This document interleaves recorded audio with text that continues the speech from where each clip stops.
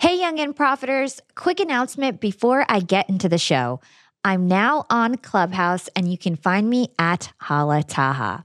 I love this new app and I've been spending a ton of time on there, and starting February, every other Tuesday, I'm going to be hosting a live masterclass with past Yap guests on Clubhouse from 4:30 p.m. to 6 p.m. Eastern Time. On February 2nd, our kickoff event, John Lee Dumas, David Meltzer, Jason Waller, and Heather Monahan will be joining me to discuss influence and negotiation. And the best part is we'll be taking live questions from the audience. If you want to get in on this event, follow me on Clubhouse at Hala Taha and mark your calendars for February 2nd. I'll put the Clubhouse link in our show notes. You're listening to Yap, Young and Profiting Podcast, a place where you can listen, learn, and profit. Welcome to the show. I'm your host, Hala Taha, and on Young and Profiting Podcast, we investigate a new topic each week and interview some of the brightest minds in the world. My goal is to turn their wisdom into actionable advice that you can use in your everyday life, no matter your age, profession, or industry. There's no fluff on this podcast, and that's on purpose. I'm here to uncover value from my guests by doing the proper research and asking the right questions. If you're new to the show, we've chatted with the likes of ex-FBI agents, real estate moguls, self-made billionaires, CEOs, and best-selling authors. Our subject matter ranges from enhancing productivity, how to gain influence, the art of entrepreneurship, and more. If you're smart and like to continually improve yourself, hit the subscribe button because you'll love it here at Young and Profiting Podcast. This week on Yap, we're chatting with Paul Getter, consultant, social media expert, speaker, and serial entrepreneur. Paul is the founder and CEO of the Internet Marketing Nerds. In 2009, Paul Getter was broke, struggling, and delivering phone books out of the back of his car to make ends meet. After teaching himself about the power of internet marketing, he created the Internet Marketing Nerds and quickly became one of the most sought-after marketing experts in the world. He has spent over $1 billion running ads and campaigns for his clients and has helped scale numerous businesses into 8 figures per year. Paul has worked with famed clients like Tai Lopez, Les Brown, Grant Cardone, Lewis Howes, and Tim Story. In today's episode, we discuss how Paul got his start working with Facebook paid ads. We'll understand how to capitalize on organic reach, and we'll uncover how Paul was able to snag top-tier clients. We'll then get into his golden rules of paid advertising, why personal branding is so important, and we'll go over the fundamentals of funnels. Hey, Paul, welcome to Young and Profiting Podcast. Thank you very much, Hala. How did I get on Young and Profiting? I'm too old to be on Young and Profiting, but thank you very much for having me here. We actually have listeners of all ages, and I tend to interview people who are older than me and older than our listeners because you guys have the wisdom to share. And so there's no age limit on Young and Profiting Podcast. Don't worry about it. Good, because I've been on Old and Profiting Podcast before, but this is the first time on Young and Profiting Podcast. So thank you for the invitation. Of course. And this is not going to be stale like Old and Profiting Podcast. It's going to be super fresh. Good. Let's talk about everything marketing. So you are like a paid advertising guru, right? We're both in the marketing world, so we have plenty to talk about. I think we're going to jive really well together. And so you've worked with super high-profile guests like Grant Cardone, Tai Lopez, Tim Story, who was just on my show. Really? I was just chatting with Tim yesterday. So awesome guy. He's Good so amazing. I love that guy. Oh my gosh, we hit it off. So he's a great guy, and you've worked with everybody. Gary Vee. I mean, it's incredible, who you've had on your list of clients. And so we're going to get into that, how to network and how to reach those high-profile people. But first, I want to talk about your come-up story. You actually went to school and you had a degree in theology. So that's really strange. Some people don't even know what that means. So tell us about that and how you went from theology to marketing without any formal training. Okay, yeah. So again, thank you very much for having me here, Hala. It's amazing to connect with you and your audience. So yeah, I got a degree in theology. And for those that don't know what theology is, it's study of God. I went to Bible college and often called seminary.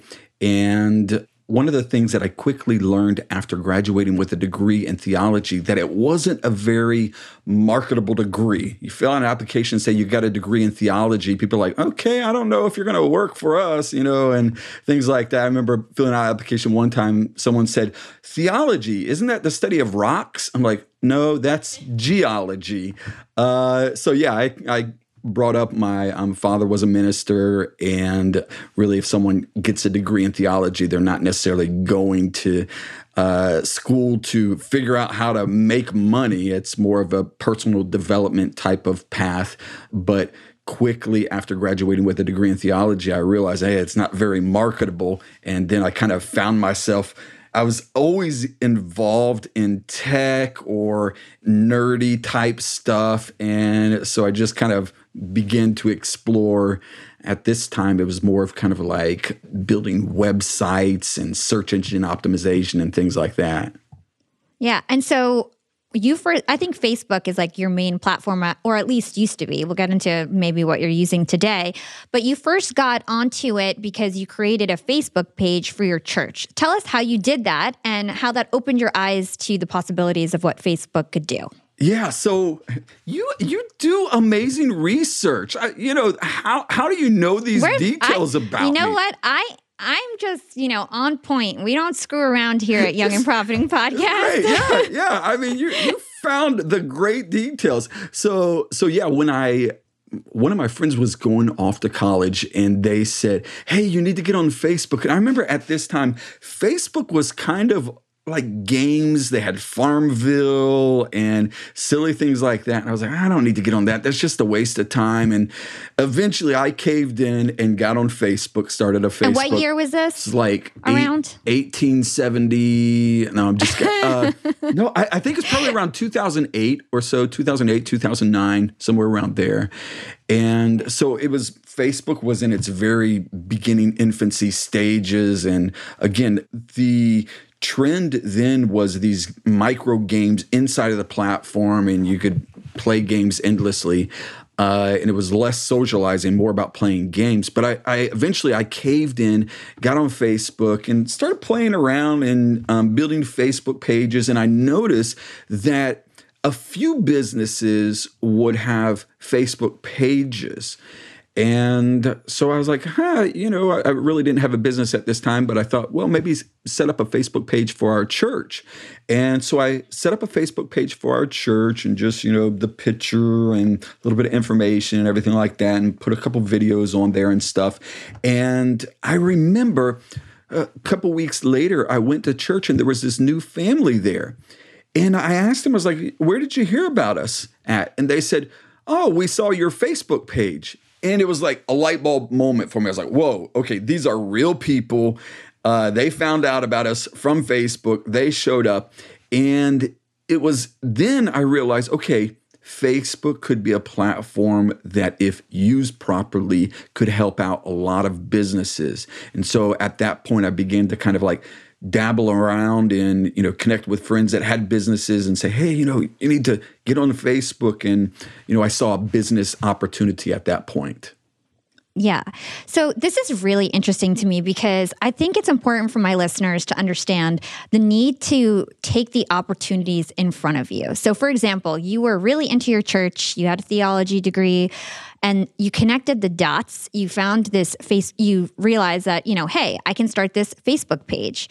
And then your passion for starting marketing and working on Facebook kind of outgrew your passion for theology, right? And so it's just so cool that you took that experience, and oftentimes people they're too afraid to learn something new and just to take on a new experience. And I feel like that's the only way you can really find your true passion is to actually take those experiences. Yeah, I think to better word it, my passion in theology and church, my faith, my relationship for that, found a place where I could equally connect those. And as I mentioned, a degree in theology isn't very marketable from a monetary standpoint, and you don't do it for that reason. It's kind of like someone that has a degree in bird watching. Well, you may not make a whole lot of money in bird watching, but if you built a course or training or something like that in bird watching, well, there is an opportunity. So it was a perfect fit where I could join the passion and a business,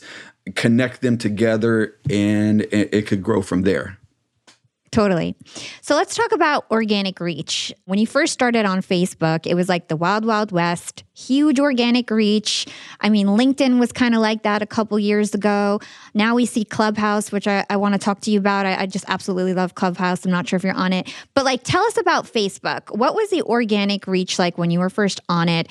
And why does that happen? Why do platforms lose organic reach over time? Yeah, so it seems like every platform starts out like that, and I'll explain the reason here in just a moment.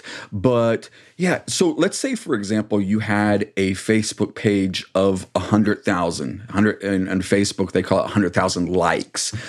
I actually heard that Facebook is removing the metric of how many likes you have on your Facebook page. That's going to be changing soon. But let's say you had 100,000 likes on your Facebook page. If you would post something, 100,000 people would see it. So, instead of having a page of 100,000 people, you post something and you get 100 likes, you would get 100,000 likes and comments. And it was incredible. And so during that initial phase when the organic reach was very high, you could build Facebook pages. We would build Facebook pages from 0 to 1 million in a month, maybe 2 months. And again, the organic reach was incredible.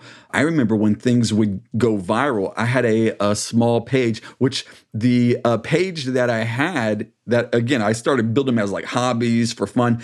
The name of the page was called I Love Jesus.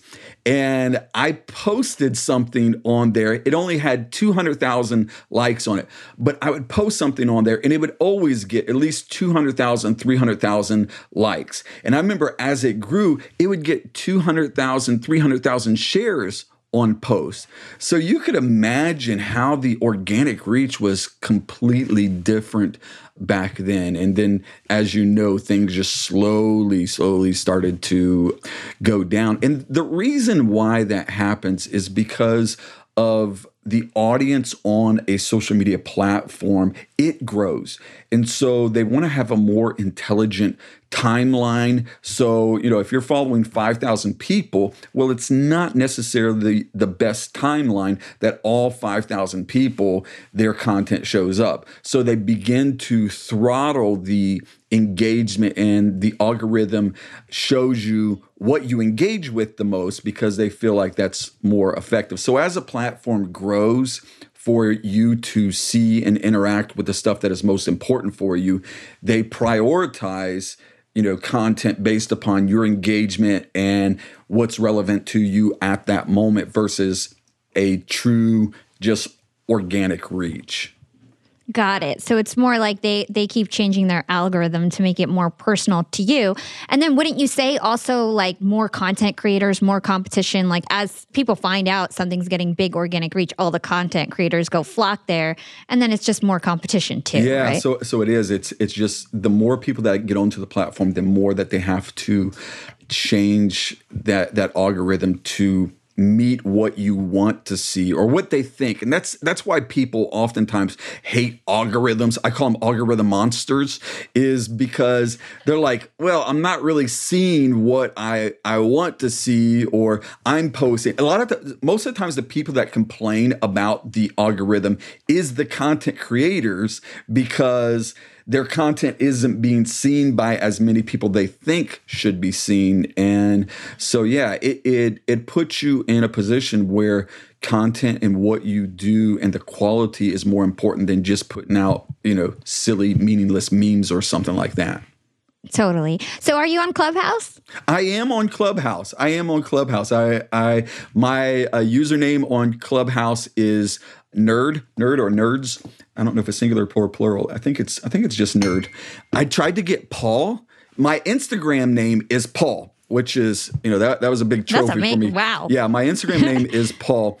I tried to get Paul on Clubhouse, but one of the founders of Clubhouse, his name is Paul. So apparently he's not going to give it up. Oh, okay. Yeah, makes sense.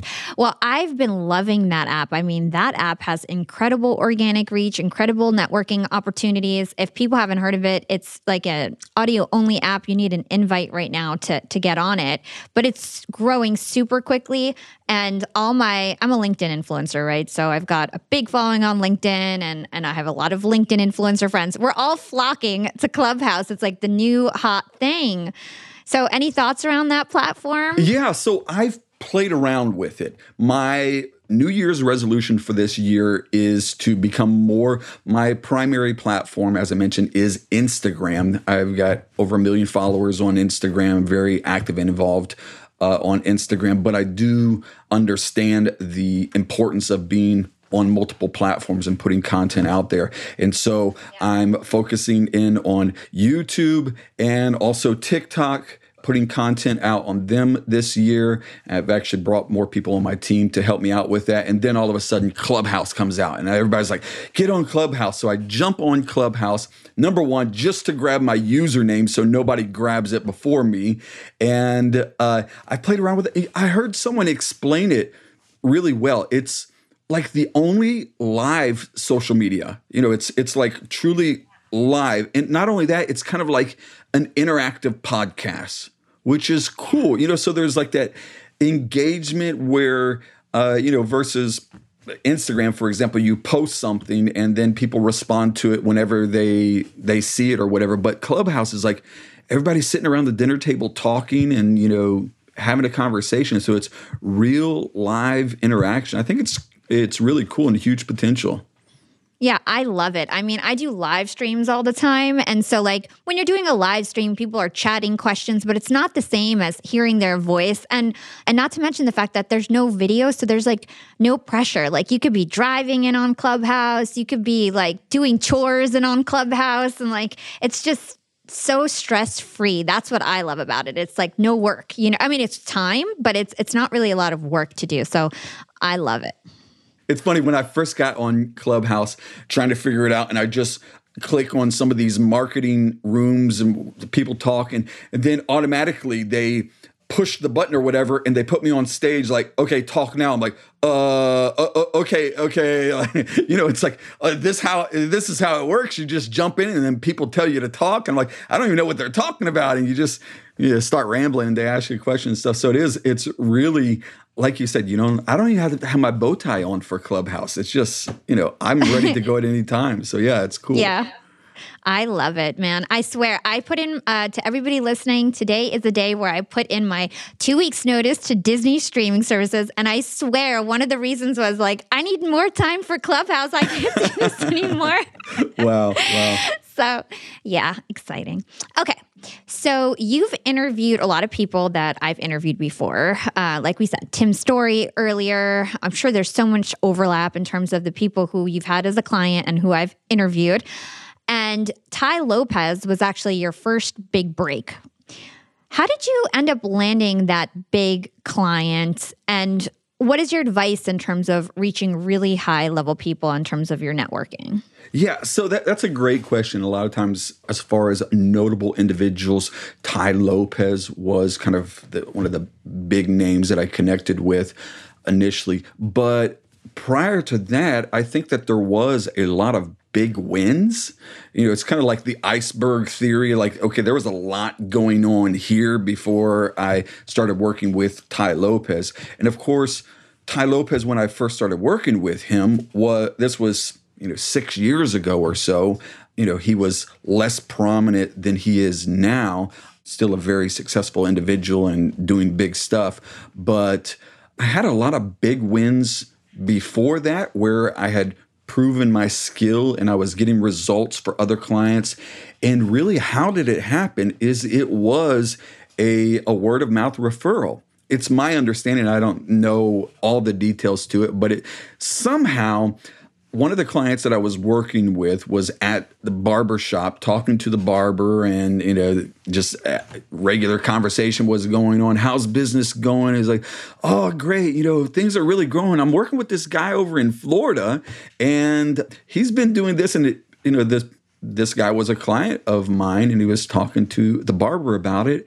And that was the extent of the conversation. Well, the next person in the barber seat was Tai Lopez. It was either Tai Lopez or someone on his team. They got talking, and next thing you know, I'm getting a phone call. And I didn't know who Tai Lopez was, and it was kind of a different field of work that I was doing. Again, at this point, I was helping people grow their social media, grow their Facebook page, help monetize their presence and things like that. And so I got a phone call from a guy. Hey, I heard you were working with so-and-so. Tell us a little bit more about what you're doing. And I'm just answering questions, just telling him what I'm doing and stuff. And he told me, well, this is what we're doing. And I pulled up their profile, started looking at it. I'm like, oh, yeah, I can cut your costs probably by 80, 90%. And and it wasn't anything that I just thought, yeah, that I could do that. They're doing it wrong. That was one of the things that I learned really quickly is a lot of people were doing marketing in the early days, that they were running ads, but there was no real system, or Facebook had it where you could just click a button, launch an ad, and it was going. So a lot of people would just do that automatic ad population. Well, it wasn't the best way to do it. And so I told him, yeah, I can get your costs 80, 90% down. And the call ended, and about 15, 20 minutes later, the individual told me, they said, hey, my brother Ty wants to know if you could fly out to California tomorrow and have a conversation with us. I'm like, oh, this is strange. Want to fly me out there tomorrow? And I was like, oh, yeah, okay, sounds good. And so next thing you know, I'm sitting in Ty's office talking with him. That was his brother, Ben, that I initially had a conversation with. And I just had my little iPad there. I'm like, yeah, so this is what you should do. This is what you're doing. And I remember at the end of the conversation, Ty was like, hey, Paul, you know what? I'm pretty sharp at marketing. I could probably figure out how you're doing this, but I don't want to waste my time. I want to hire you. When can you start? And I was like, well, as soon as I go back to the hotel, I can set up the ads. And so went back to the hotel, set up the ads. And I remember an hour or two later, I took a screenshot and showed them, okay, this is what you were doing. This is what you're doing now. And, cost per click had dropped 90% using the method that I was using. And he's like, okay, let's go. So that was kind That's of amazing. how I got connected with Tai Lopez. Cool. Well, it goes to show the importance of relationships, right? You got it through a client referral, and making a good impression on everyone is so important. And you actually often say relationships over revenue, right? So what does that mean exactly? Yeah. So here's the thing is a lot of times people, in business, and I think maybe it's a natural tendency is to, how can I say it, just chase the money. What can I do to make money? And that's how we try to conceptualize a business, is how to make money. And I think in the infancy stages of a business, that is like, okay, what can I do to pay the bills? What can I do to make money? And so you're trying everything. But when you reverse it and you say, how can I help people? How can I build relationships? Granted, that is a longer process. And I've done the reverse, where it's like, what can I do to make money? And it's like, being an affiliate or doing, ClickBank and things like that. And you make money, but you're not really helping. You're just making money. And so the thing about making quick money is it disappears as quickly as it comes. But when you build relationships with people and you authentically want to help people, then that goes so much further. It lasts longer. And I had a lot of my coaching students or clients during all of this craziness that we experienced in 2020 reach out to me, Paul, what do I do? What do I do? Just kind of nervous and apprehensive. And I just told them, help people. You might have to help people in a different way now, but if you help people, you will always be in business and the money will come from there. Yeah, I completely agree. And it's one of the best ways to like even get a mentor is to just offer help and to help people and to just always be of value and provide service. So I totally agree there. Do you have any networking hacks or tips or a cool networking story that you can share with us in terms of like a scrappy way that you got to meet someone or get somebody, like get your foot in the door in terms of a client? Yeah, so a couple different things. Obviously, when it comes to social media, you're one DM away from anybody you want to connect with. Really. I mean, you can meet anybody. It just takes some persistency. So I do this, and people oftentimes find this peculiar that I would do this, but I will personally message 20, 30 people a day, people that I want to connect with, build relationship, or just someone doing cool stuff. And so I do that. I personally send messages to them, tell them, I like their content, they're doing amazing things, and leave it at that. I don't go for like, hey, I want to work with you. I just, build a relationship. And then the ask might come later down the road. It might be a week, it might be a month, who knows? But I just build relationships. I comment on their content. I build a relationship with them on social media.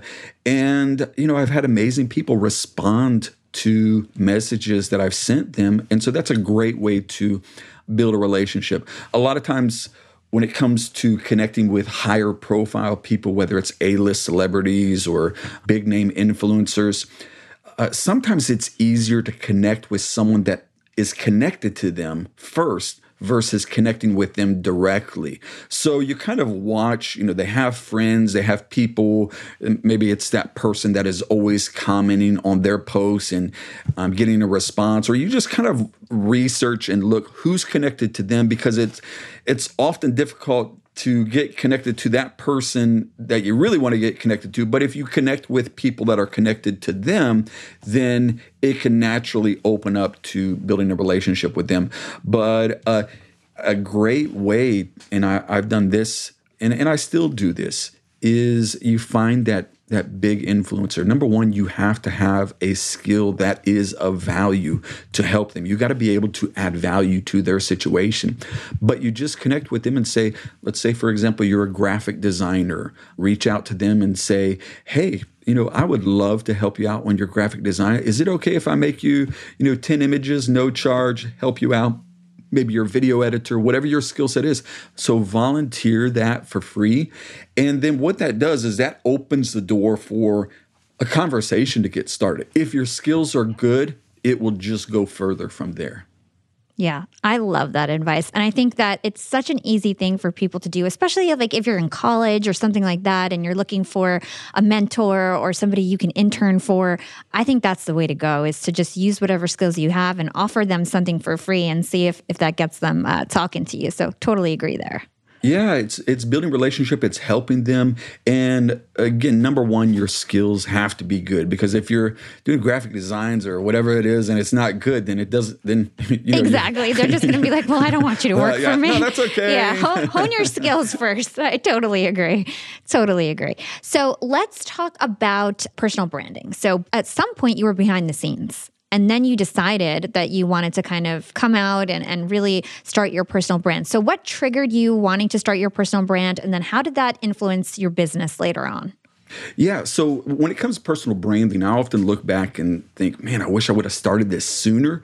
But I was kind of content with just helping other people build their brands, helping other businesses.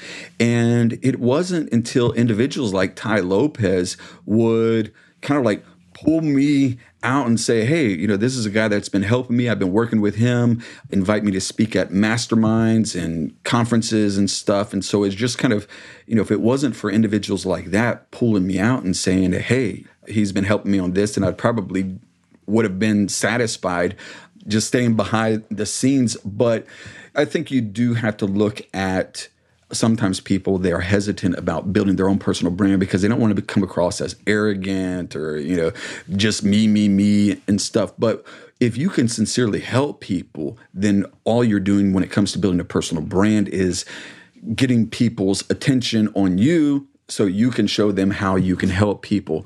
So when it comes to building a personal brand, there's so much benefit of doing that, because it is, when you build a personal brand, whatever you connect yourself to, it will grow. So it's not just about a job or being employed by someone else, but you are building in your own personal brand. Gives you a few things. It gives you longevity. So a brand, whether it's personal or business brand, gives you longevity. It gives you a longer lifespan in that.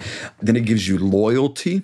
People are loyal to brands. They connect with personal brands and business brands. So loyalty. And then it gives you legacy. When everything's done and you fold up the chapter and you want to move on, you can pass on a brand, a personal brand or a business brand on to somebody else that can carry it on. So those are kind of like the three L's of personal branding: loyalty, legacy, and longevity. So yeah, like Shaq, I was just walking through the mall the other day and I see posters and cutouts of Shaq. And he's one of these guys that he was an athlete. Everybody knew him as an athlete. But now he is a huge personal brand. If he wants to endorse General Car Insurance, he's the face of that. If he wants to do Frosted Flakes, he's the face of that. Headphones, he's the face of that. Just so many different things. So if you have a good, strong personal brand, you're not limited to just marketing or just, one specific field, but whatever you attach yourself to, people want to be connected to it also. Yeah, I totally get that. Totally agree. I often call it a transferable asset. So no matter where you go, you can go bring your personal brand. And for me, I grew my personal brand on LinkedIn and I've never felt more secure, in terms of job security, because it's you just become so everybody just wants to talk to you, network with you. There's just so many opportunities. So I would encourage everyone to start building their online personal brand. Attention is you have currency. one, whether you like it or not. Yeah, exactly. Okay, so how much money would you say that you've spent over the years in paid ads, like your clients' budgets and things like that? What would you say? Yeah, so I can tell you this. It has been over $1 billion that we have obviously not my money, but clients and different companies that we have worked with. We've done campaigns where people are spending tens of millions of dollars a month on ads. We've worked with companies that spend $100 million in a few months on ads. So yeah, over 10 years, a few big clients, it adds up really quickly. Wow. So over $1 billion in ads. What pops in my mind, as a marketer too, is experimentation. Man, you've done a lot of experimentation over the years if you had $1 billion that you've been running ads on. So when it comes to all the learnings that you've done, you've ran so many campaigns. I'm sure now you're probably not actually doing the day-to-day. So this might be a tough question for you. But what are the golden rules in terms of paid ads right now? Is there anything I know the platforms keep changing, the level of targeting keeps getting more micro, but what are the red threads that you see over the years? You've been doing it for a decade. Great question. So this is something I think it's kind of the 101 of marketing, but people, they think that it doesn't apply when it comes to digital marketing. A catchphrase or a word that people use all the time is disruptive. So it has to be disruptive. So here's the challenge about being disruptive in online marketing. And I've seen this, and I've been kind of the catalyst of trends that happen on social media and running ads.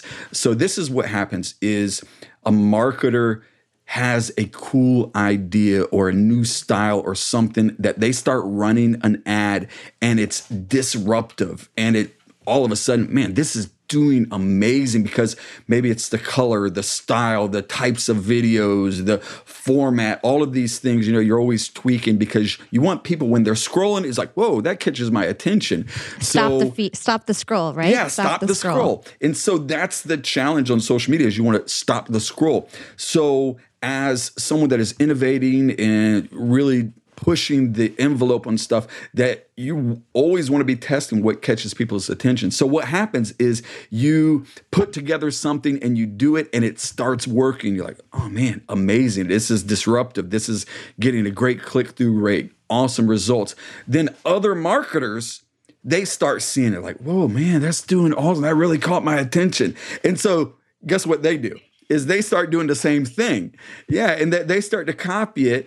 And next thing you know, what you were doing 6 months ago that was disruptive, you've got 1,000 other marketers that are doing the exact same thing. So it's no longer disruptive. It's camouflaged into everybody else's ads. So that's the challenge, is you always have to do. So I've seen this, like, there used to be a time when, and I almost laugh about this, but people would run ads where they would have a red outline on their ad, on the picture. There was a red outline and then there was a green outline. So it was like, okay, this would make it stand out more. And then everybody started doing red outlines. And then it was just like, it became annoying to people. It stopped catching their attention and it started annoying them, and everybody stopped doing that. But then it goes into a different trend.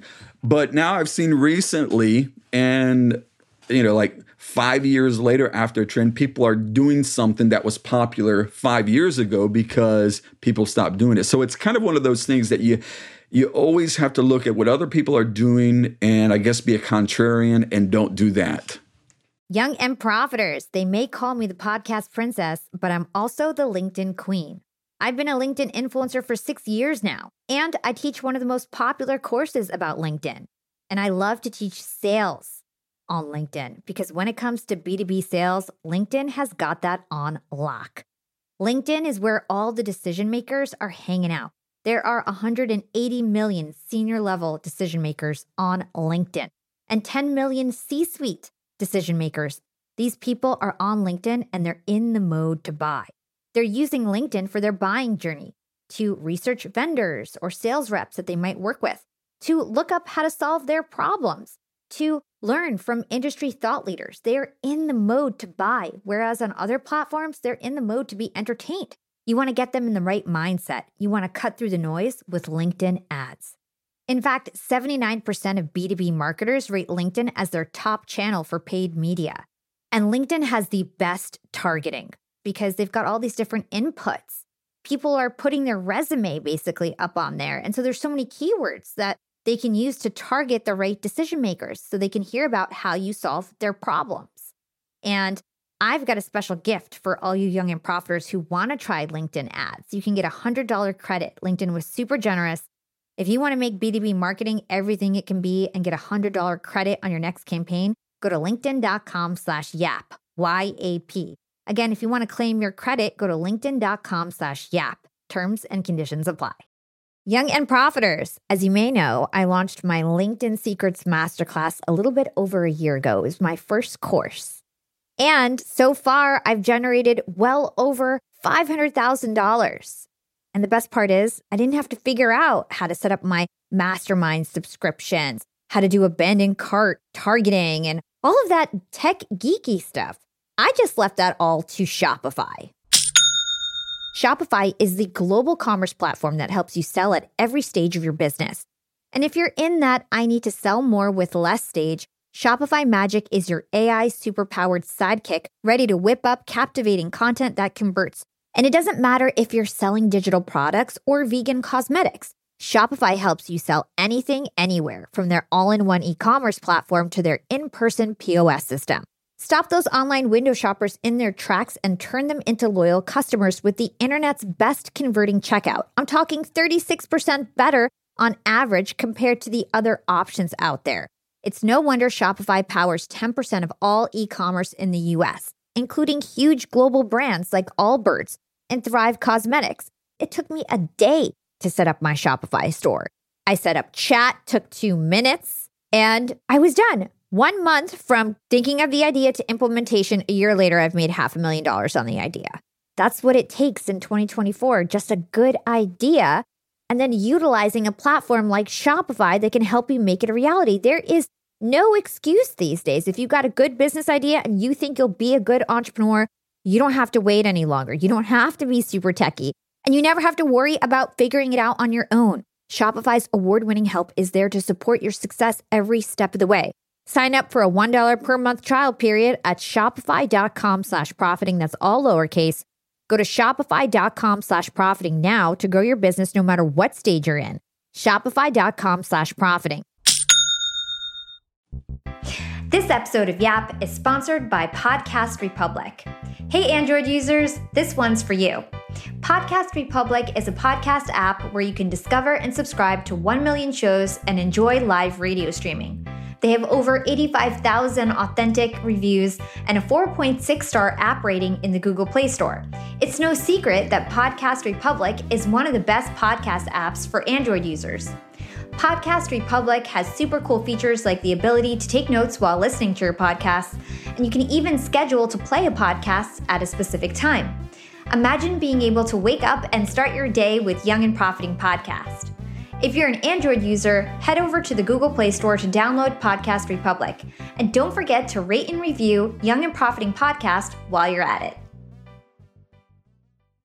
That's really good advice. And I think that it's advice that is evergreen. You know, we can use it now and 10 years from now, it's still true. And I totally agree. You need to make sure your stuff stands out if you want to, get any attention on social media, whether that's organic or paid. So I had Seth Godin on my show. I had him recently, episode number 87. Amazing. Amazing. Thank you. And like me, I'm more of like a brand marketer, organic marketer. Like I dabble here and there, Instagram ads, YouTube ads, trying to really get up to speed there. But you're more in the paid acquisition space. And so that's your expertise. So Seth Godin, for those who don't know him, he was a pioneer in internet marketing, and he coined the term called permission-based marketing, which means anticipated, personal, and relevant messages that people want to get. And he thinks it's the opposite of spam. And so essentially it's that consumers need to have the power to choose how they're marketed to, and he believes they should be opting in. And on my show, Seth said, just because you can steal my attention doesn't mean you have a right to steal my attention. Do you agree with Seth on that? Like, what is your opinion on permission-based marketing? Yeah. So here's the thing: is there used to be a day when it was a very direct response type of marketing, where it's like put an offer in front of someone, have a fancy headline, really entice them in, and they buy. And that was very popular, direct response marketing. But there has been a huge transition where people are very apprehensive of a direct response marketing. And that has happened for several reasons. Number one is there's 1,000 other people doing what you're doing now. So your voice is getting blended in with everybody else's. And so you got to be different. So there's that. And then there's a lot of people that they've been burnt, the scammers and different things like that. And so online marketing can often have a negative connotation if it's done wrong. So there is a transition where you do have to add value. You have to give. Like I've seen that content that people are posting organically, 5 years ago, it'd have been something you would pay for. It would have been something in their mastermind course. But now individuals realize, look, I have to lead with value and giving to people. And then there comes a point where I like that there's permission. If good marketing, if it's done right, people ask you to sell them something. They really do. I mean, it's like you're not even trying to sell something, but people will start to reach out to you. Hey, will you teach me more about this? Is there a place where I can find out more? And so they're asking you for more. So it's not even selling. It's just giving people an opportunity to connect with you more. So good marketing, you're not shoving something down someone's throat. They're like pulling it, say, hey, give me, I want more access to you, or I want more of your content. Yeah, totally. Have you heard of this it's like been in the headlines, the fact that Apple is going to be putting on a new feature for app tracking transparency, which basically means that, a lot of Facebook marketers, the same targeting that they would get, they might not anymore, because a lot of people are going to opt out to sharing their data with Facebook and allowing them to share data across different companies and stuff like that. So are you familiar with this? And do you have any thoughts in terms of that? Yeah, absolutely. So this is one of the things that over the years of Facebook ads and everything is there's always new policies. I don't know how many times over 10 years that there's been policies like you used to be able to run Bitcoin, you used to be able to do ads for this, and now you can't. It all gets shut down and things change, and you used to have this feature, but you don't have this feature. And so things are always changing. But this is what, in talking with Facebook, their number one goal is they prioritize user experience over how much money they make. And granted, they're a business and they know how to make money, but they have learned that prioritizing the user experience over money means they're going to make more money in the long run. So yeah, they've changed this, and people are more concerned about their privacy and things. But this is what it does: is it makes bad marketers will stop because they don't know how to navigate in the process, and the good marketers will rise to the top. Good marketers are already doing things, and we already have platforms in place that are customized, that are built out around our own infrastructure. So if Facebook changes things, we've got backups. We know how to navigate in difficult things.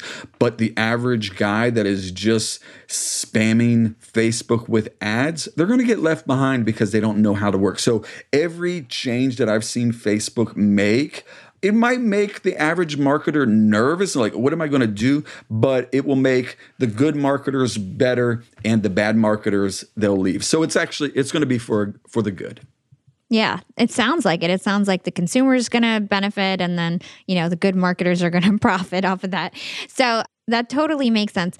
How about data tracking? So is there any, like, you're in this space, you've probably targeted on a million different things. Is there things that we just, like, little known ways that our data is being tracked that you can talk about? Yeah. So here's the thing. I remember when my old buddy Mark Zuckerberg was before Congress, and they were questioning him about how the data is used and everything like this. What you have to understand is that Facebook is just one point where data is collected. And so he can answer questions like, hey, does Facebook do this? And he's like, no, we don't do that. And the answer is, right, they don't do that, but they're partnered with 1,000 other companies that do that. And so Facebook isn't doing it, but this other company that they're partnered with is doing it. So, it becomes a slippery slope. So data is being tracked and it's not just online. It's when you go to Walgreens, you got your little Walgreens card. Data is being tracked about you. You ever find it interesting when you go to Walgreens and they print out your receipt, and then there's coupons that you receive that are exactly aligned with your spending history? It's because Walgreens is tracking. If you go to a car dealership, you buy a car. When you sign those documents, you're being tracked. Your information is being given to them, and car dealerships, it's more than just selling cars for them, but they are selling information about you. So everything that you do in one level or another, it is being tracked.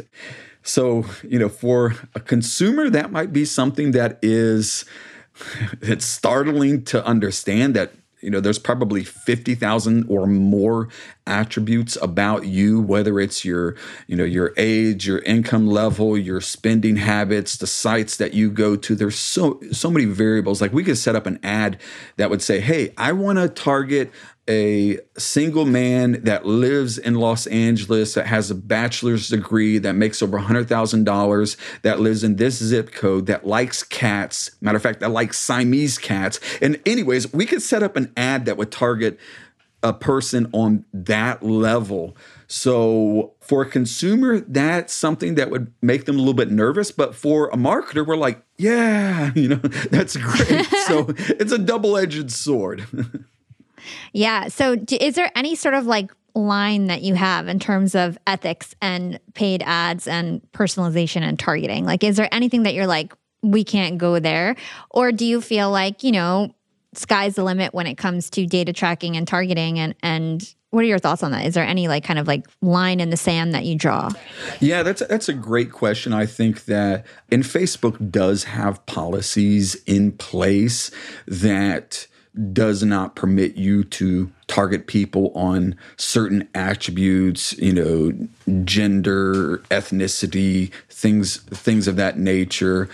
So I think that those are good guidelines to follow, that you're not going to be targeting people based on the personal details. So yeah, there is a line. Obviously, marketers always find a way around these policies.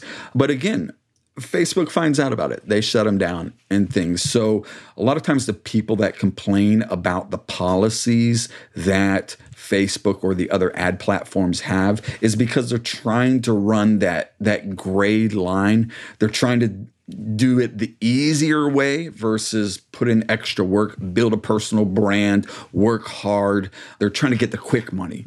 So policies that are put in place are normally for the good, and they keep good marketers good and keep the bad marketers out of the industry. Yeah. Thanks so much for sharing that. So paid ads are, the front end of a campaign, right? And then what happens after that? So a lot of people who listen to the show, they're not marketers, so they don't know anything about funnels and things like that. So can you explain what a funnel is and maybe some of the core components of a funnel? Yeah. So basically, it's a journey. It's a path that you take. And sometimes the path might happen immediately on your initial online visit. You connect with an ad and you go through a path very quickly. Other times the journey, it might be a day, a week, a month, a year. But that's basically what it is. It's a path. And the path might start out, you see that cool ad, someone talking about something that resonates with you. And so it might be an ad. I'll use myself as an example. Before this call, I was actually making video ads. And so I start out by calling out the person. Hey, are you a coach? You're a consultant?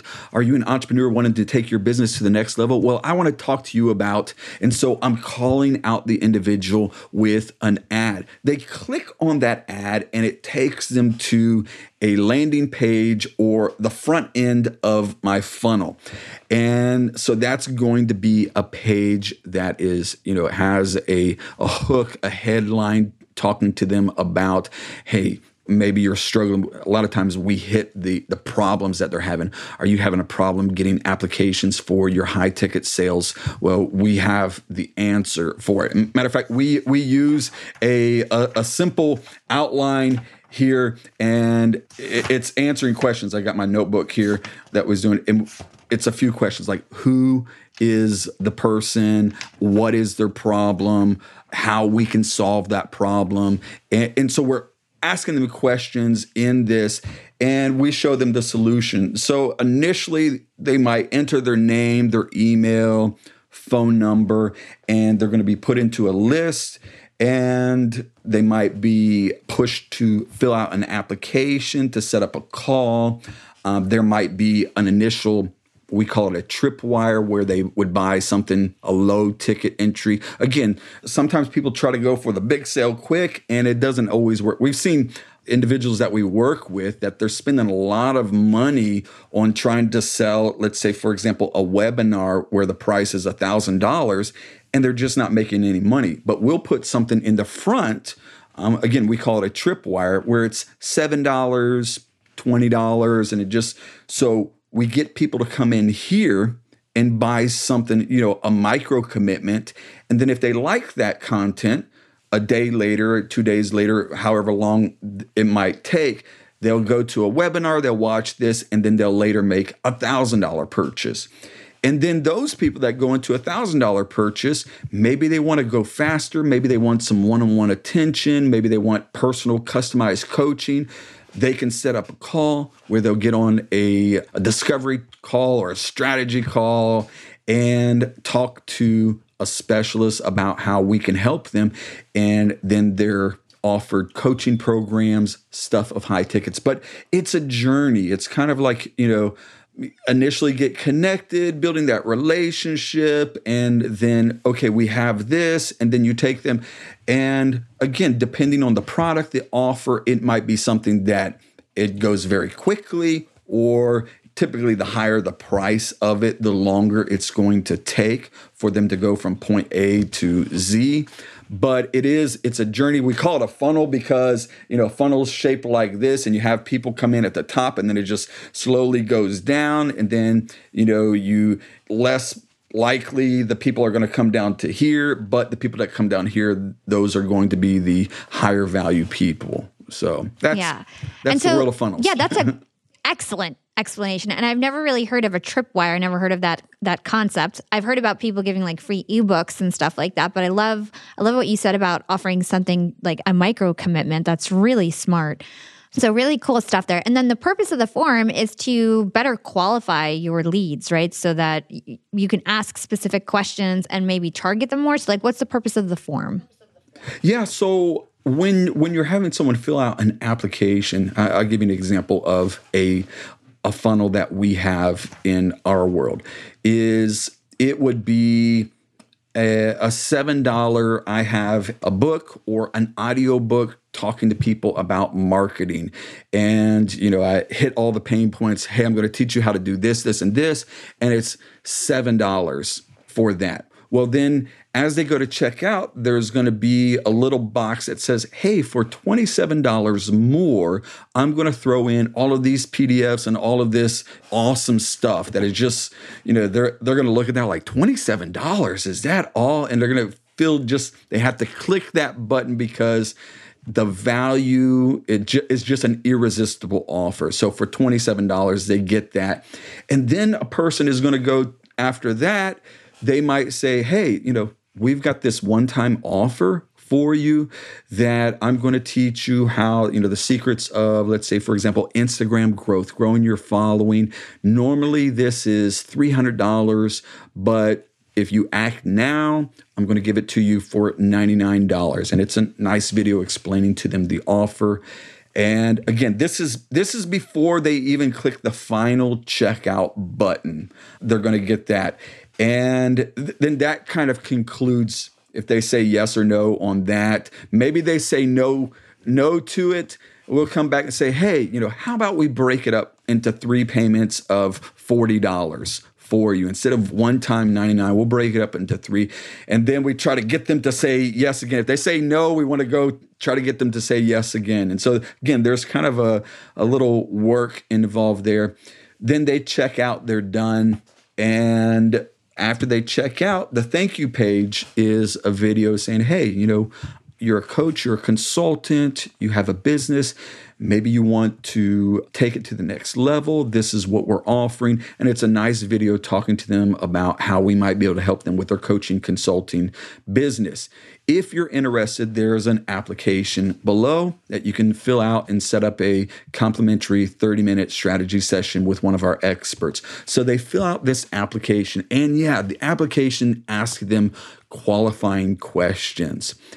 Code, whenever you see free strategy session, that is code for sales call. Just, plain and simple. Anytime you see that in people's bio, free strategy session, that means sales call. Granted, there's going to be a lot of value given in those strategy sessions where we pick apart what you're doing and give you value. But at the end of it, they're going to say, hey, we offer a coaching program, a mentorship program, and, this is what we offer. And you make the decision from there. I don't like high pressure, like, you got to buy. That's never a good way to work with someone. But the application, it's going to ask them qualifying questions to see if they would be a good fit. If they're one of those people like I even ask on some of our applications, do you realize the importance of investing in yourself? And the answer number 1 that they can say is, I don't have any money and I think I should get everything for free. So we ask them that question. And then the second answer is, yes, I understand, but I'm on a limited budget. I can only invest between this amount and this amount of money. Then the third answer is going to be something like, I mean business, I'm a serious entrepreneur, and I understand the importance of really investing in myself. And so those are qualifying questions where if someone is saying, hey, I want everything for free, and people do fill out applications and say, I want everything for free, chances are they're not going to be qualified for a coaching program that we would offer to them. So yeah, it's about the application is qualifying them. Young and Profiters, I'm about to be jet setting all over the world. I'm going to London, Cancun, New Orleans, and New York to speak. I'm going to be up there with the bright lights, and I want to be spiffy. I want to look fresh. And so I'm going on a big shopping spree. I got to get clothes. I got to get hair stuff, skincare stuff, makeup. But I'm not going to feel guilty about this shopping spree because Rakuten's Big Give Week is back. Rakuten is the shopping platform for savvy savers. From May 6th to May 13th, they're having their biggest cashback event of the year. I'm talking about 15% cashback at hundreds of stores with additional cashback bonuses. And they've got so many stores participating in their Big Give Week. So when it comes to clothes, I'm looking at Splendid and Good American. And when it comes to beauty, they've got so many good stores participating. They've got Ulta, Fenty, Bobbi Brown, Blue Mercury, and all the products that we love. Now we can get cash back. It's like getting a discount on the stuff you're going to buy anyway. It's absolutely amazing. They even have travel brands, so that's going to be super convenient for me with all my upcoming trips. Expedia, Hotels.com. You can get deals on everything from electronics to home goods to travel and beauty. Young and Profiters, you're going to want to grab this limited time deal with both hands. You get high cashback rates for only 8 days. So hurry. Membership is free, and when you sign up and shop today, you get an extra 10% cashback boost.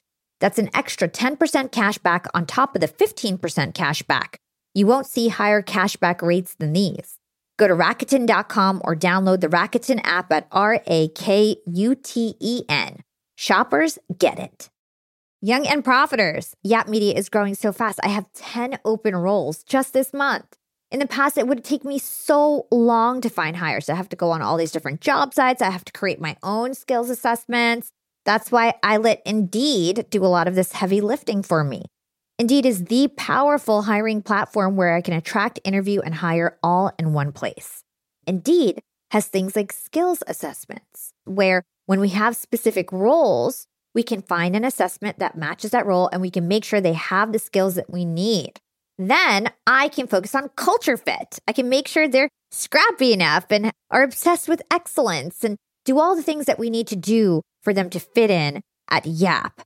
And Indeed streamlines hiring with powerful tools like Instant Match. An Instant Match basically matches you with candidates as soon as you put up a job post with people who are qualified right away. It's instant.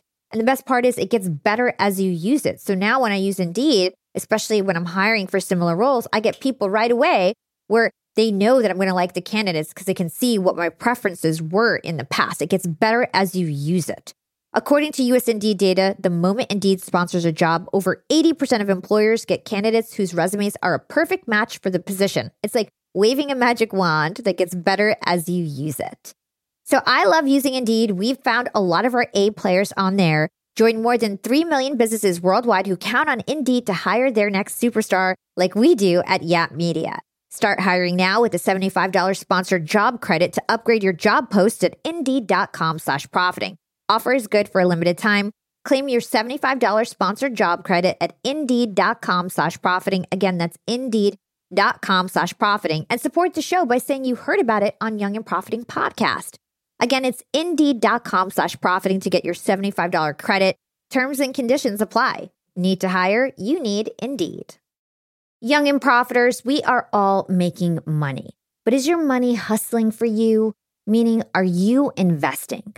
Putting your savings in the bank is just doing you a total disservice. You got to beat inflation. I've been investing heavily for years. I've got an E-Trade account. I've got a Robinhood account. And it used to be such a pain to manage all of my accounts. I'd hop from platform to platform. I'd always forget my Fidelity password, and then I have to reset my password. I knew that needed to change because I need to keep track of all my stuff.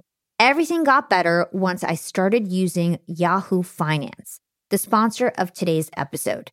You can securely link up all of your investment accounts in Yahoo Finance for one unified view of your wealth. They've got stock analyst ratings. They have independent research. I can customize charts and choose what metrics I want to display for all my stocks so I can make the best decisions. I can even dig into financial statements and balance sheets of the companies that I'm curious about. Whether you're a seasoned investor or looking for that extra guidance, Yahoo Finance gives you all the tools and data you need in one place. For comprehensive financial news and analysis, visit the brand behind every great investor, yahoofinance.com, the #1 financial destination, yahoofinance.com. That's yahoofinance.com. Yeah. What a great explanation. I think you gave so many good gems.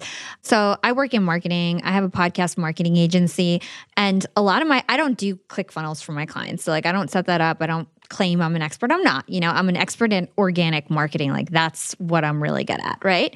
And everybody always asks me so many people are so misinformed and they don't know where to start. And even huge companies that I've done work for, they don't have their funnel strategy together. And it just seems like it's a very you don't know, you either know it or you don't know it. And a lot of companies really don't have their shit together, if you don't mind me cursing, when it comes to their funnels. They don't know how to do it. What do you advise people? Where do you advise people to start? Should they just get ClickFunnels and kind of do something out the box like that? What is your advice to either companies or people who really want to get their funnels right? Because I get this question 20 times a week. Yeah. So, I've seen that, and I've worked with companies that they reach out to us and they say, we've got this college grad from Ivy League school, has a degree in marketing, and they don't know what they're doing. They honestly, the danger in some just being stuck in college academics is that you can go to college and what you learned there is 2 or 3 years outdated in what's working. When it comes to internet marketing, it's really, you have to be studying it every week.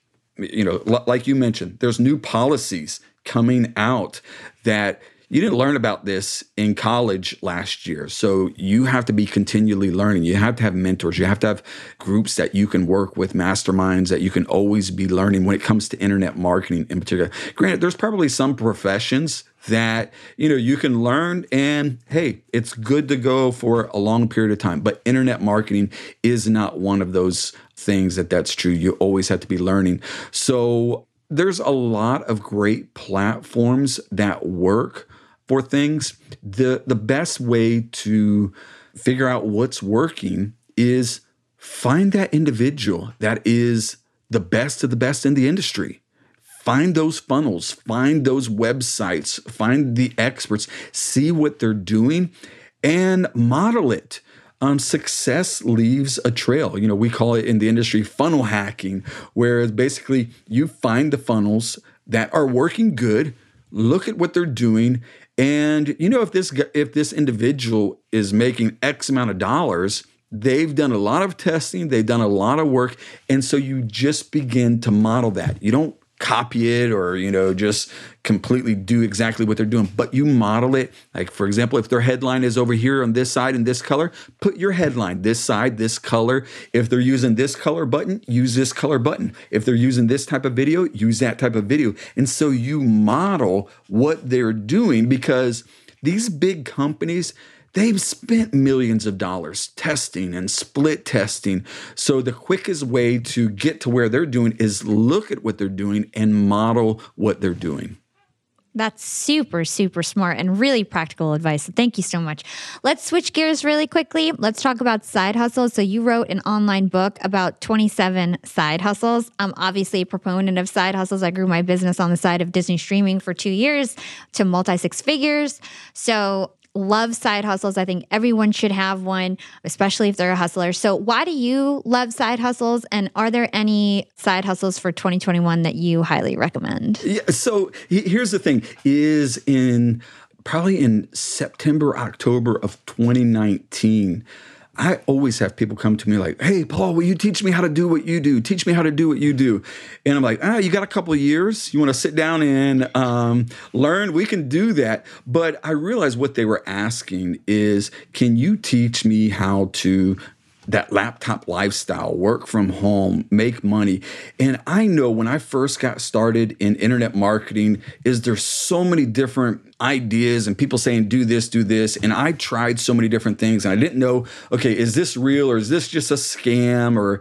And so it was just a difficult road to figure out what to really do. So I put this book together to really show people this is the stuff that works. What I did is I actually interviewed, I don't know, probably 60, 70 people that were legitimately making money online, not these get rich quick schemes or anything like that, but people that were legitimately doing things. Like, for example, I interviewed a 17-year-old boy that while he was in high school made over $20,000 in 1 year. Now, $20,000 for the person that is fascinated by the guys driving the Lamborghinis and everything like that, $20,000 a year doesn't sound too glamorous, but $20,000 a year to the average person will change their life. So, especially if it's a side hustle, this is somebody that is doing this in school. So I interviewed him and said, hey, what are you doing making $20,000 a year, 17 years old in high school? Obviously, if he could do it, the stay-at-home mom could do it. The guy that is working 40 hours a week that's got, 5, 10 hours extra a week that he can put into it, they can do it. So again, that's what I wanted to learn in interviewing these people. So I interviewed a lot of people that were doing things. Some were making $10,000, $20,000 extra a year. Some people were making a significant amount of money doing this. A lot of times what happens about a side hustle, if you get good at it, can be turned into a full-time hustle. So when someone just starts to learn how to make the first $100 online, they can replicate that. So that's what I did is I interviewed a lot of people that were doing cool things and compiled it, put it into a book, made some videos and everything like that, and just trying to give people a blueprint. Here's some cool things that are working. Try them out. So that was 27 side hustles. Yeah. So anything you recommend for 2021? So it doesn't have to be too complicated. I mean, you do have to work. I think that's sometimes the misconception is people want to just click a button and money starts printing and there's no work involved. And, don't we wish we could all do that? I do believe in passive incomes, but there's no income that doesn't demand some work, whether it's in the front. At least up front, yeah. You have to do some work initially somehow. So I'll give you a few of the ideas that I saw. I'm like, man, this is amazing. So the 17-year-old boy that I interviewed, this is what he was doing, is he put an ad on Craigslist saying, do you have an old cell phone that you want to get rid of? I will buy it from you for cash. And people would respond to it, and he would buy their phone. And he knew based on this model, the shape, the condition of it and everything like that, that it was worth, let's say, $100, where he would buy it from this person for $50 and then place it on Facebook Marketplace, eBay, something like that for the going rate of $100. So it's just basically a quick arbitrage. He would buy it from someone for $50, knew the value was $100, and there he's made $50 himself. So you do that a few times a week, a few different cell phones, then you've made yourself $20,000 a year. Not a whole lot of work involved, not very complicated to do, but it's real money. It's real money. So I've seen that. I've seen individuals that will go to thrift stores and find something at a thrift store that, like, for example, books. There's an entire world of, they call them book flippers. And it's really amazing. They will go to thrift stores, libraries that are getting away old books and stuff, and they will buy the books. And some of these stores, you can buy a book for 50 cents. And they buy the book for 50 cents, and then they will put it up on Amazon or there's other websites, and they might sell it for $10 or $15. I met individuals and interviewed individuals that bought a book at a garage sale for $2, and it was actually a rare book, and they sold it for thousands of dollars. So it's kind of like treasure hunting, digital treasure hunting, but it's real money. Another one is I interviewed a lady. She had graduated from college, and she was in between things, was wanting to go back, get her master's degree, but she enjoyed traveling. And so what she did is she taught children overseas conversational English. There's websites that you can sign up on. And she told me, she's like, a couple hours a day, I go onto this app and I just have basic conversations with young students wanting to improve their English. And she does that 4 or 5 times a week. And she makes a couple $1,000s a month doing that. So again, there's real things. There's sites like Upwork where you can, if you've got a skill set, there's sites like Fiverr that, again, when I first got involved in internet marketing, I remember putting gigs up on Fiverr and Upwork and other sites like that, and people would hire me to do that. So if you've got a skill set or you can put in some time, there's a lot of different ways that you can make money online. Yeah, and it made me think of an idea. So not only arbitraging products, but also services. So there's people who work in India and the Philippines, and they might be good at graphic design. You could be the relationship manager and the broker between the graphic designer, and you find somebody who needs graphic design work, and you can just connect the dots, and you could have no graphic design skills, but you just manage the relationship and take a little profit on top. So it's like, there's so many different ways to like arbitrage on the internet, I think. Absolutely. I had one of my coaching students, his name's Peterson. He came up to me recently, and he was trying to figure out how to do online businesses and stuff. And he's like, I know a lot of people that know they want websites, they need graphic designs, but I don't know how to do that. And so I pointed him to some sites where you can hire graphic designers, website designers. And if you can get the client, you just hire this team and they will do the work, and you just figure it out. Okay, they're going to charge me $1,000. I'll charge the client $2,000. And like you said, as a middle person, you're making money there. And so he's done very well in doing that. So yeah, you can be a website designer, a logo designer. You can offer those services just by finding relationships online that will do the work for you. Totally.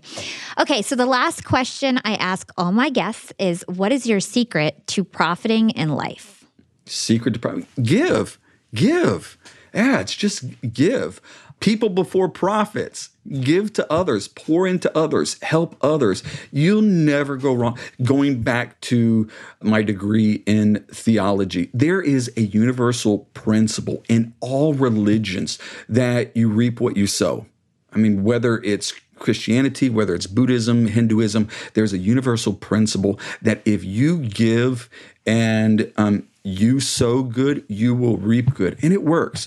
So just give, help others, serve others, and it will come back. Don't put money first, but just put people first, and you'll always be successful. That's fabulous advice. Thank you so much, Paul. This was such a great conversation. Where can our listeners go to learn more about you and everything that you do? Oh, thank you very much, Holly. It's been my privilege. So probably one of the easiest places is find me on Instagram. Again, my Instagram handle is Paul. It's just Paul. Follow me on Instagram. Send me a message. Be more than happy to connect with you. My personal website is paulgetter.com, and you can find out all kinds of information about me there. Cool. Thank you so much. Thank you. Thanks for listening to Young and Profiting Podcast with Paul Getter. If I had to pick a favorite part of this episode, it would be when Paul gave the advice to put relationships over revenue. I love that, and it's so true. Put your relationships first, and everything else will follow. Today, we live in the information age. The more information that you have, the more powerful that you are. And relationships are the best source of information. If you build relationships based on trust, people will give you invaluable information. It may help you communicate better with your customers, improve your products, grow your business, and gain a competitive advantage. And not to mention referrals. Referrals are the lifeblood of an entrepreneur. And without relationships, you won't get any referrals. So I can't recommend this advice enough. Put your relationships over revenue. And then the last thing I have to say about this is having relationships with people in your industry can also result in free advice that you would otherwise have to pay for or learn yourself at a much slower pace. So for example, Jordan Harbinger is one of my mentors now, and he's a huge podcaster who is much more successful than me. And I learned so much from him, and I always put relationships over revenue when it comes to our engagement. And same thing with Heather Monahan. She's a speaker. She's a former C-suite executive. She's been everywhere that I want to go, and same with Jordan. And so I get this free advice by having these relationships and putting my relationship over revenue when I work with them. And I think that's a key to success. So kudos to Paul for calling that out. Relationships over revenue. I'm never going to forget that. And in fact, I always butt heads with my business partner, Tim, about this topic all the time because he likes to prioritize revenue and I like to prioritize relationships. So remember, relationships over revenue, I think that's the way to go. What was your favorite part of this interview? Tell me by dropping us a review on Apple Podcasts.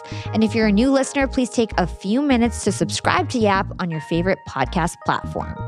If you like this episode, you may also be interested to hear my recent interview, number 87, The Practice of Creativity with Seth Godin.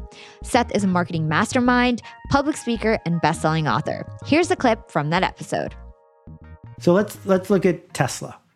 The Tesla Model S tells a story, which is if you bought a Mercedes because you thought you were smart and taking care of your family, now you feel stupid because this is that car that you should have bought. And as soon as a Mercedes driver in California saw the Model S, it totally ruined their day because now they were driving the wrong car and they had to go solve their problem. That's the design of the Model S. So then they decided to come out with that pickup truck and they blew it because Elon lost discipline. What should the pickup truck have looked like? Well, who buys a pickup truck? Why is the Ford F-150 the single most popular vehicle in America? Why do pickup trucks keep looking like pickup trucks? Because the story we tell ourselves if we're going to be the kind of person who buys a pickup truck is, this is utility. I'm not trying to stand out. I am just a hardworking fellow or a woman who's trying to do their best. That's a pickup truck. So when you make the Cybertruck look like that weird thing that was carved out of a piece of whatever, they blew it. That's not the story of a pickup truck. What they should have done is built the most boring Ford F-150 knockoff ever, but with just enough of a twist that it says, I'm the kind of person who buys a pickup truck, but I'm smarter than you. That was the opportunity, and they missed it because they didn't understand story. So I'm hearing a couple things here. One of the things that I'm hearing is that it's not enough to just like create your own story. You kind of have to align to the stories and the beliefs that are already out there, yes. Right? Yes. So a couple more general marketing questions before we move on to the main topic of the show, which is your new book, The Practice. What do you think that marketers are doing wrong today in 2020? If you could call out a few things that marketers do wrong today, what would they be? Yeah, it hasn't changed in my whole life. Selfish, short-term, narcissistic, lying, cheating, shortcutting, profit-seeking.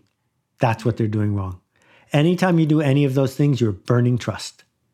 And marketing is a race to earn and preserve trust.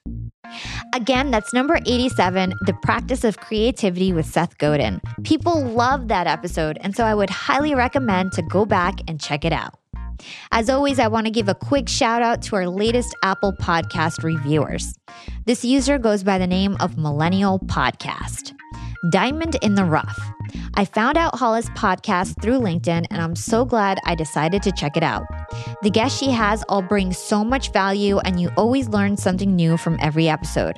It truly lives up to its name of young and profiting, but people of any age can learn more about business, negotiation, entrepreneurship, persuasion, and more. Thank you so much for that amazing review, Millennial Podcast, and I totally agree. Young and profiting is for all ages. So do tell your mother, your brother, your grandmother, tell everyone how much you love Young and Profiting Podcast. If you found value in today's show, please take a few minutes to write us a review on Apple Podcasts. It's a free and effective way to support our show. And I love seeing posts about Yap on LinkedIn or Instagram. Here's an idea. Take a screenshot of your podcast app and share it to your story and tag me at Yap with Hala. I'll repost and support those who support us. You can find me on Instagram at Yap with Hala or LinkedIn. Just search my name. It's Hala Taha. And now I'm on Clubhouse. My username is at Hala Taha. And don't forget, we have an epic event February 2nd with David Meltzer, John Lee Dumas, and Heather Monahan in Clubhouse. The link for that is in my show notes. Big thanks to the Yap team. As always, you guys rock. This is Hala signing off.